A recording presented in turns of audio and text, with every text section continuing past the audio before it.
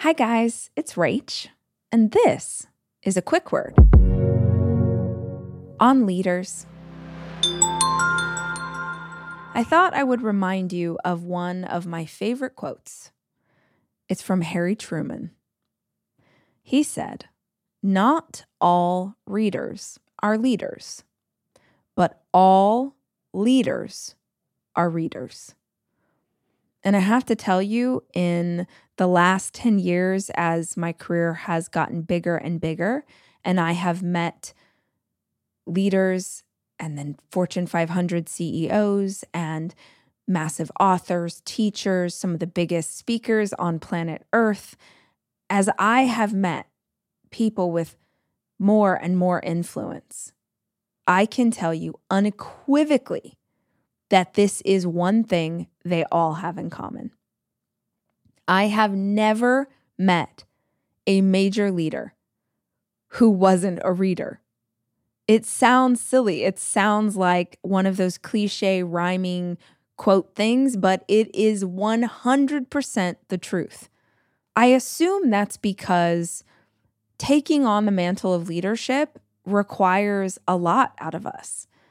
Whether you're a stay-at-home parent or you're leading a big company, whether you've just started your own small business or you're a leader in your friend group or your faith community, whatever kind of leadership you work to become better at, it's lonely at the top.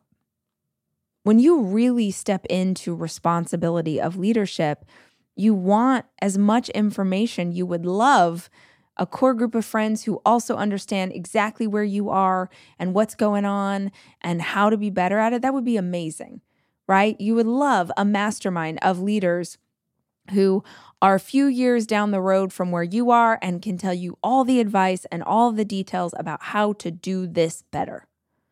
Unfortunately, we don't always have access to that. But I assume this is why so many leaders love to read, because other teachers, other industry professionals, other preachers, other people who have led well in the past and have a history to show you how good they were at leadership, those people wrote down their ideas. And the beauty of books is that you will never run out of advice from teachers. It's impossible. I try my very best to read as many personal development, business books, leadership books. Like, I have read so many, and I will spend the rest of my life reading these books and never run out of ones to take on next. In fact, I knew that if I reminded you guys of this quote, if I reminded you how important it is that you are filling your mind every single day with great information, I knew you were going to be like, well, what should I read? I wrote a post about it. If you want to go check out the site, I'll put a link in the notes of this episode, but just head over to MsRachelHollis.com. You can always head over there. There's lots of fun information. But I made a list of my favorite personal development books of all time. These are the books that if you are just starting out, you can lean on. These are the books that if you feel like you've read everything, maybe there's a new one in there for you to explore. But go check that out if you need something new to read, or maybe this is just a reminder for you to crack a page on the books that have been on your nightstand for the last 6 months. If you want to read more, my best advice comes from Jim Quick, who says, open the book and read 4 sentences. Tell yourself you only have to read a sentence or a word. That's all you got to do. You got to open the book and you got to read a sentence. Jim says nobody will only read a single sentence. You will read more than you intend to. The reason we don't make reading a habit is because we look at an entire book and it seems like so much, we don't even want to start. So this is your reminder that all of the information that you need, literally every single thing that you struggle with and want to do better in life, whatever it is, I promise you someone has written down really great advice for how to do that better. I started on my personal development journey through books. I would go to the library and I would borrow books because I couldn't afford to buy books. I did the same thing when I was starting my business.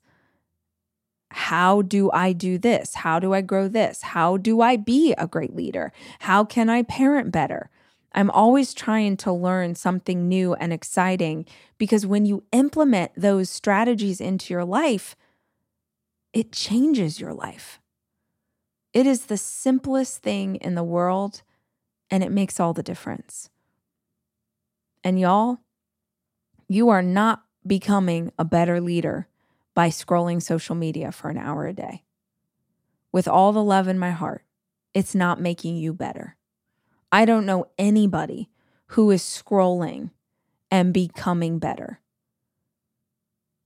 But I do know so many people who committed to reading a page, who committed to reading a chapter a day, who just committed to making that part of their daily ritual, part of their morning routine, part of their evening routine. And that tiny little change made all the difference. Not all readers are leaders, but all leaders are readers.